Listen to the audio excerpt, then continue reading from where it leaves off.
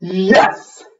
In today's video nugget, the question on the docket is minimize your view of yourself to maximize your value to others.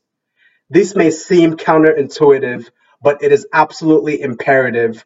One of the best ways to maximize your value is to minimize the view you have of yourself. Many of us take ourselves way too seriously and miss out on so many of life's best opportunities to better the lives of others. All right, that all sounds good and poetic, but what's really in it for you? I'll tell you. The most practical benefit from minimizing your view is that you actually have less to focus on. With less things to focus on, you have less things to worry about. Value is victory. Thank you.